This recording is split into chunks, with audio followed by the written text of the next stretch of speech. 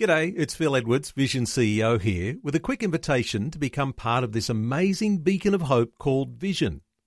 Together we can put our love into action to help people of all kinds build or rebuild their lives on the truth of God. Please consider the part you can play during our upcoming Visionathon appeal, remembering that it's your support that makes Vision possible, including this podcast. Audio on demand from Vision Christian Media. The story. I remember one night with a little bag, and I hadn't showered in like a week and a half or something because I had nowhere to go. And I basically, I yelled at the sky. I don't remember yelling. It wasn't nice either, what I spoke out. But I basically said and challenged God, and I said, if you're real, then help me and get me out of this mess. Why won't you help me? How could you let me get to this point, you know? How could you let me get here? I'm dead, you know? G'day, I'm Jimmy Colfax. Welcome to The Story. Well, today we have part 2 of our conversation with Joseph Biro, the ex-lead singer of the Melbourne hard rock band Superheist. As we heard last time, Superheist was Joseph's favourite band, and through a series of events, he became their lead singer. So he pretty much thought that this was his dream come true, heaven on earth. But unfortunately, that dream became somewhat of a nightmare as he tried to fill up the emptiness in his heart with drugs and the rock and roll party lifestyle. Sadly, this only led to heartache, and he sank deeper and deeper into an addiction. So he went from the highest of heights to the lowest of lows and living on the streets. And then he finally called out to God for help. Now here's more of Joseph Biro sharing his story with Eric Scatterbo.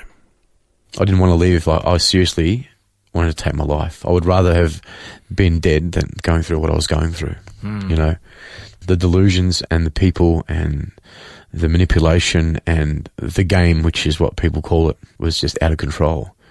You know, there was guns, there was lots of money, there was chemicals, there was people going missing. You know, this is the lifestyle that I'd come into. You know, my choices had literally started to define me in a way that death was looking pretty good, you know, to escape. I mean, that's how twisted your thinking had become. How did God finally enter? So that cry out, that challenge, he definitely not very respectful, but you're a call out to God nonetheless. Definitely not. He understands, I believe. Yeah, he does. He's got big shoulders. You know? So I went to a detox. We had a plan for detox, which has been my third attempt at detoxing and staying well. So I went in to get assessed, and the lady said to me, look, we can only get you into a detox if you follow up with a rehab. So there's no point doing detox. We're starting to find people doing detox and they're not going on to rehab. So you just can't use this place as a holiday camp. We want to see people succeed, which is good. Yeah. So she said, I've got this place, it's a 6-month wait. I rang, 6-month wait. This place, it's a 4-month wait. This place, it's a 3-month wait. And I'm like, I'm going to die. Like, if I keep using, I'm going to die. Like, I still now struggle with my jaw clenching. I've been clean for 5 years. I still now struggle with that. I still struggle sleeping. Not just one night, every night. You know, I've done damage, you know, and so basically she said, there is one place, it's a Christian place. And she looked at me like, shaking her head like, you're not interested in that, are you? You know? I know you're not interested in this, but there is this Christian place. Is that kind of what it was? Yeah. She's like, so there's no medication, no smoking, and it's a working rehabilitation. It's pretty strict. And I'm like, you know what? I don't care. I really don't care what I have to do. I'm going to do it. Let's do it. You know? So she said, okay, well, I'll ring you when we've got a bed, you know? So I contacted Pastor Lewis, who's the director of REMA Australia, and he came to the detox to visit me, and I had an interview with him, and he saw something in me that he could work with. So I got a bed, and I began my journey, you know, right there. What do you think he saw in you? Brokenness. Yeah, someone who's desperate. But yet, he obviously thought you were worth investing time in, and there was something there. Yeah. He saw something in me that I definitely didn't see. I guess he saw the hope that he knew was out there that I didn't know about at that time. Okay, so then next thing you know, you're in this Christian rehab. Yeah. How did that go for you? Oh, man, it was Pretty tough? It was tough. Yeah, it was tough. But you know what? I needed it. I needed it, Eric. I really needed it. I needed structure. I needed to wake up in the morning, and I needed to do different things, because for so long I've been doing the same thing, and I'd stuck in this rut of I'm hopeless, because I was stuck in this rut of hopelessness, pattern of just bad decisions. You know, and this addiction that was so strong, holding so strong onto me, that I wanted gone, but I couldn't shake it off, you know. So it was hard. No smoking, difficult. So through the program, I snuck cigarettes in. You know, I still rebellious. I was still rebellious, you know, and I still am some days. I'm not going to lie. I'm not perfect, and no one is. And the most profound thing, I'll never forget this. The first time I heard someone preach the gospel, my ears pricked up like antennas, man. You had never heard that before? No, not like this. Not like this. And something was different this time. I was all ears, you know, and my soul was awakened, you know. And as soon as I heard the gospel, as soon as I heard someone preach Jesus with passion and with brokenness, I was able to say, hey, this guy's a Christian. He's so happy, but I just saw brokenness in him, you know. Wow, there's brokenness there, you know. And I was just like, how was he broken? Like, was he talking about his past, or what do you mean there was brokenness in him? I could just see it, you know. I could see that he'd had an emptiness before, and that what he was talking about had somehow been the answer to his brokenness. And I can't even explain it right now properly. But well, I have heard somebody say, never stray too far from your own brokenness. Yeah. Because that's how you stay humble and grateful. That's exactly it. That's, if I could put it. And it seems like you saw that in him. Yeah. He was well aware of his own human frailty and failings. Yeah, definitely. He was a very humble guy, and he's a loving guy. He was a missionary, ex-heroin addict, ex-crack addict. All these guys at Rema were ex-drug addicts, you know. So they were down the path. Yeah, they all been there. Knew. Every one of them. So I had 4 guys around me. They were Spanish and Portuguese, and they were tough, man. They were tough. So I was like, everything inside me, Eric, was just bubbling, and I wanted to snap, you know, at these guys, and I wanted to throw down the towel and quit and run away like I always did before, and took the easy way out like I always did before. And my character was always horrible, you see, so I had no integrity. My yes would never be a yes. And all of a sudden I started to get through the Word of God, and through starting to read it myself and listening to the ministry of the Word of God was starting to grab me, you know. And this Jesus, I just wanted to know him a bit more. You know, I seem to know everyone else, you know, quite well, but this Jesus I didn't know, you know.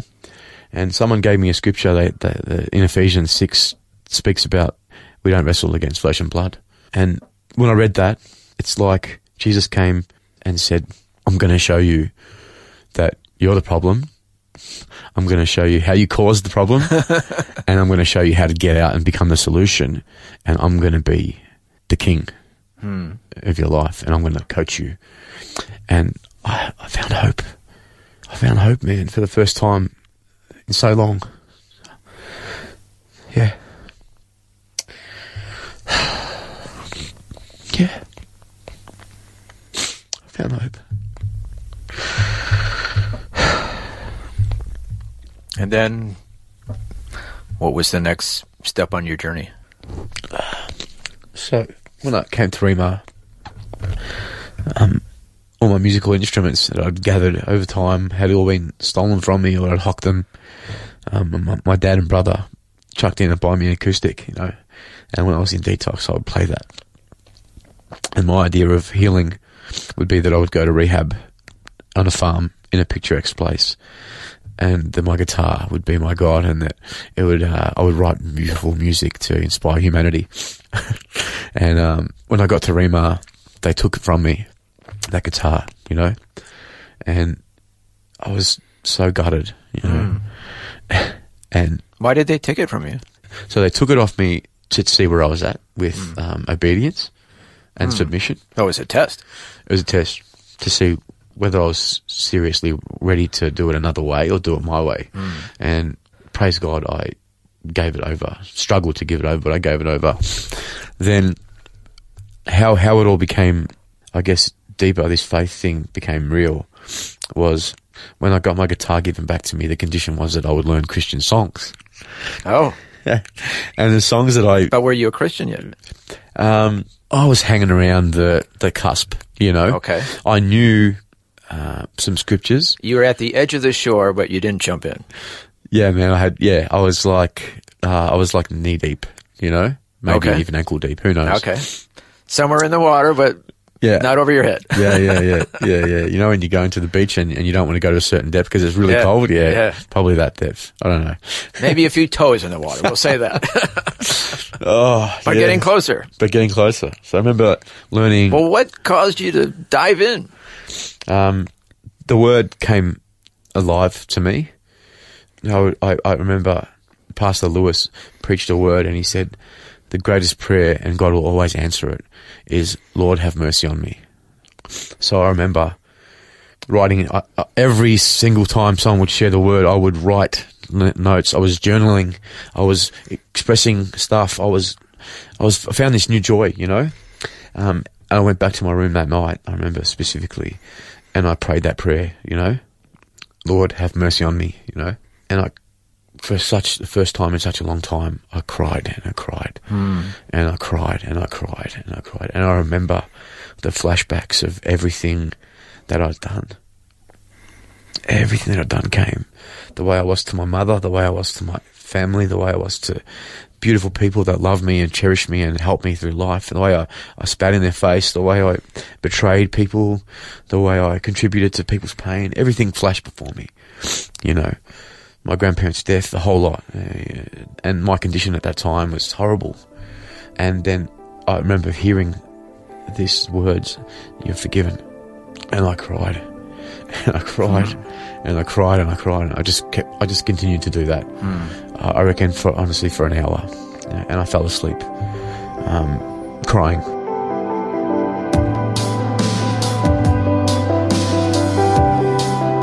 You're listening to The Story. Today, Eric Scatterbo is once again chatting with Joseph Biro, the former lead singer of the Melbourne hard rock band Superheist. And as we just heard, he finally broke down and surrendered his life to the Lord. Next, we'll find out the exciting things God is doing in his life, how he's using his musical background and his experience going through drug rehab.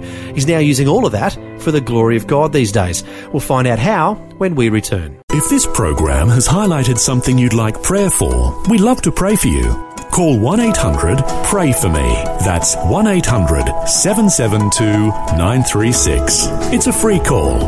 Or text 0401 132 888.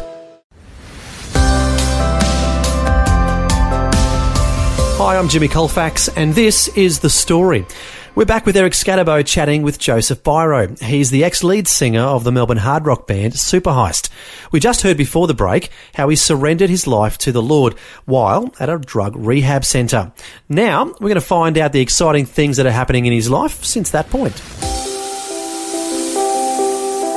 The Holy Spirit was teaching me so fast, and the leaders began to see that I'd been given a gift, you know. Wow, so you just you'd read it and you were able to turn around and teach it? The word? In about 6 months of me being in the program, they asked me if I would share in the mornings, one morning for half an hour in the morning at our devotional time, to which I said yes, because I was getting heaps of stuff. I'd written pages and pages, what I now call illumination of the Word of God, you know. And I was getting this light bulb moments were coming on, and I was just like, wow. And so the Holy Spirit is just pouring onto your heart, into your soul. Big time. Yeah, huge, in a huge way. And, you know, and then the guitar came back, and then the worship team started getting an understanding that I had a gift of music. Hey, this guy used to be in this group Superheist. and actually made one of the guys go, there's no way he's coming in the worship team because he's a rock star attitude, you know. Yeah, we don't need that guy. Yeah, man. The ego would get in the way, you know, and I think he's been a bit broken since then. Yeah, you're not wrong. Yeah, so I began getting responsibility at that place. I'd gone home after 3 months on my first home visit. I didn't go and use. I came back. I was hungry to go back, hungry to learn more. I was excited about Jesus. I was telling my family about Jesus, to which they were not listening to one single word, because here I am like this rifled, addict with rage. And then now I'm talking about Jesus, and now I'm, starting to preach the word to my family at home, and they're just like, I'm not buying this, not yet. So they needed to see a little bit of time before they would. Yeah, definitely. They want to make sure that you had really changed. Yeah, that's right. So, I guess long story short now, to sort of just wrap it up in a nutshell. So I became a teacher there. Then I got nights, so an hour teaching at night eventually. So in a sense, you graduated from the rehab. So you were clean by that point. Yeah, I was clean by that point. I was teaching Tuesday night, once a fortnight, every Tuesday night. Teaching the Bible. And it was amazing. It's like it wasn't even me speaking. It was incredible, And you just felt the Holy Spirit was speaking through you. Is that what? Yeah, you're getting at? Yeah. One of the teachers, Juan Carlos, came up to me and he said, "Brother, you need to go to your room and put your face on the ground and humble yourself and thank God for the gift He's given you, because a lot of these guys here, there's stuff going on in the spiritual and they're upset with you because of." Oh, you were convicting people. Yeah, they're upset with you, and I just thought, okay. God didn't understand really what he meant then, Uh-huh. And I was also, by that stage, leading the worship team. So I was in the worship team. Oh, wow. Leading the worship team. And which is kind of ironic, since when you were a rock star, you didn't barely know how to play the guitar. I didn't. I didn't. Through my addiction, I picked up little bits and pieces, Yeah. And then, so I was leading the worship team. I completed 23 months. And Jeff Marsh, by the way, says you're really good at it. Yeah, it's a blessing, and a privilege to be called a worship leader is just so, it's massive. And so music is back in your life? It is. Yeah, it is. But this time in a special, more positive way, a healthy way. Yeah. Oh, definitely. So, I've been writing very recently. I've got a few songs that I've compiled through the scriptures, and I'm excited about sharing that with a group of people that I'm yet to know in the future. But the way Remar ended was, I spent 23 months in the program. I spent 7 months outside Remar after I left Remar. All clean time, never used again. Still haven't used since the first day I went there. Did mental health and alcohol and other drugs certificate 4. Went back to Remar, got ordained as a deacon. Or as a co-pastor, whatever you want to call it. And great. Then spent 2.5 years there teaching, leading the rehab under Pastor Lewis. Wow, fantastic. Yeah. Kicking goals. Well, yeah, kicking goals for Christ, Yeah. And then our recent guest, Jeff Marsh, somehow entered your life as well. Yeah. So, he did. I'd known Jeff for 3 years. We met at a place called Cafe Care in Clayton, and we just clicked straight away. There was a boldness that he had that I saw that I wanted. I wanted to be alongside him because he wasn't a man pleaser.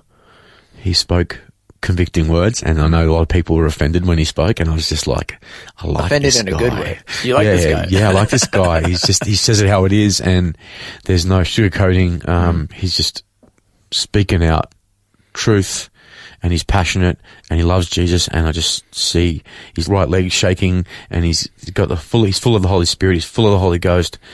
I just love him, and I just connected straight away. And he says he doesn't like public speaking. Yeah, well, if you saw him speak publicly, you'd probably think different, but I'm sure inside there's a battle of a young boy in there somewhere, But he's an awesome public speaker, and so many people respect him and love him. Yeah. Yeah. And what are you doing these days? So about 3 months ago, I left Remar. God had called me out to move. I am getting married in 2 weeks to wow, congratulations. Thank you. so much, you know. Thanks so much. And I'm in a surreal position again because I actually can't believe how good God has been. He's faithful beyond anything I can understand. So now I'm working alongside Jeff Marsh in Elijah Care. And I understand that you took a break from the workday, you and his son Dan, and listened to his story. That's right. On this program.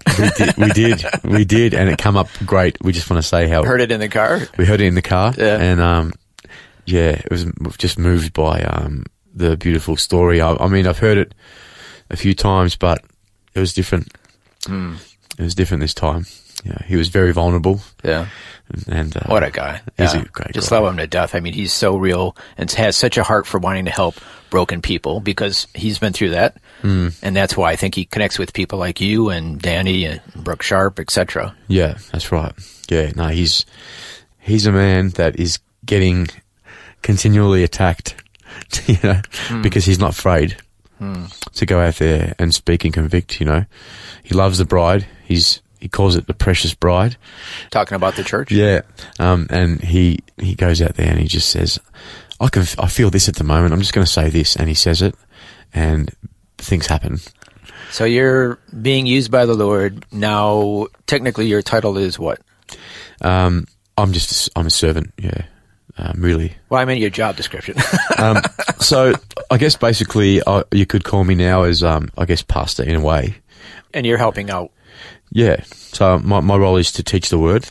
My role is to sit beside and walk with broken people, to take the division of cultures away and bring a unity in the cultures in the Chin community with the Australians. See that we work with refugees, and these guys have a serious depression in their past, you know, and they come into a country where Australia is so free. Everyone's just like, hey man, it's cool, take it easy, relax, chill out, you know, and they just don't understand that. So my God-given job is I can feel the Lord pressing on me is to take away that divide and bring together such a beautiful unity, you know, and only the gospel can do that. When they see that Australians understand the gospel, because they know the gospel real well, when they understand that Australians know the gospel and it's not about us or our identity or who we are, what we have done, and it solely goes onto who Jesus is and what he's done. Now that they understand that we know that, oh man, there's been such a shift, you know, and they love us. Now, we began this conversation talking about the emptiness inside that you had. Yeah. Now you've gone through so many experiences, put your faith in Jesus Christ, teaching others the Word of God, about to get married. It sounds like you finally found fulfillment. Yeah, I have. Yeah, I have. I found wholeness, you know. I wake up every morning and I know why I'm alive. When I sing to one. When I lead everyone to one. My eyes are on him. My heart is his. I've gone from being captive to being captivated in Christ and what he's done. And I glory in that every day, you know. I like that line. I'm going to steal that from you. You've gone from being captive to being captivated. Yeah. That's great. Yeah. Yeah. Joseph Biro, thank you so much for sharing your story with us. Thank you, brother. Bless you. Well, that was the conclusion of our two-part conversation with Joseph Biro, the ex-lead singer of the Melbourne hard rock band Superheist. And as we heard, exciting things are coming his way. He already had a special gift for music, and now he has also been blessed with a special gift for teaching God's Word. Amazing. He's now working at Elijah Care, the ministry to broken people that was founded by our recent guest, Jeff Marsh. If you'd like to invite Joseph to share his story and teach the Bible at your church or organisation, you can contact him through Elijah Care. Their website is elishacare.org. That's elishacare.org. Well, Joseph has been on quite a roller coaster ride in his life, full of highs and lows, but now that void has been filled in his heart and he's experiencing true, lasting fulfillment. As it says in the Bible, blessed are those who hunger and thirst for righteousness, for they shall be satisfied. Well, thanks for joining us for Joseph's inspiring story. I'm Jimmy Colfax, encouraging you to share your story with someone today. Next time on The Story. So I was looking at the clock sort of thing, and it was blurry, and I'm going, oh, it's getting close to school pickup time. I've got to try and organise something for the kids. So I rang my friend and said, can you get the kids from school? I'm not feeling really well. You know, realistically, I just thought I must have had a bug or something. I wasn't thinking that I was having a stroke. It wasn't the normal symptoms. I had just a pain in my neck, and it started off as a big headache and then just feeling violently ill. In 2009, Nicole Newsom was going through a normal day when she felt a horrible pain in her neck and felt a bit dizzy. She would later learn that she was experiencing the beginning of a life-threatening stroke. We'll hear her story and how the Lord healed her next time. The Story. Just another way Vision is connecting faith to life. This program is a production of Vision Christian Media. To find out more about us, see vision.org.au.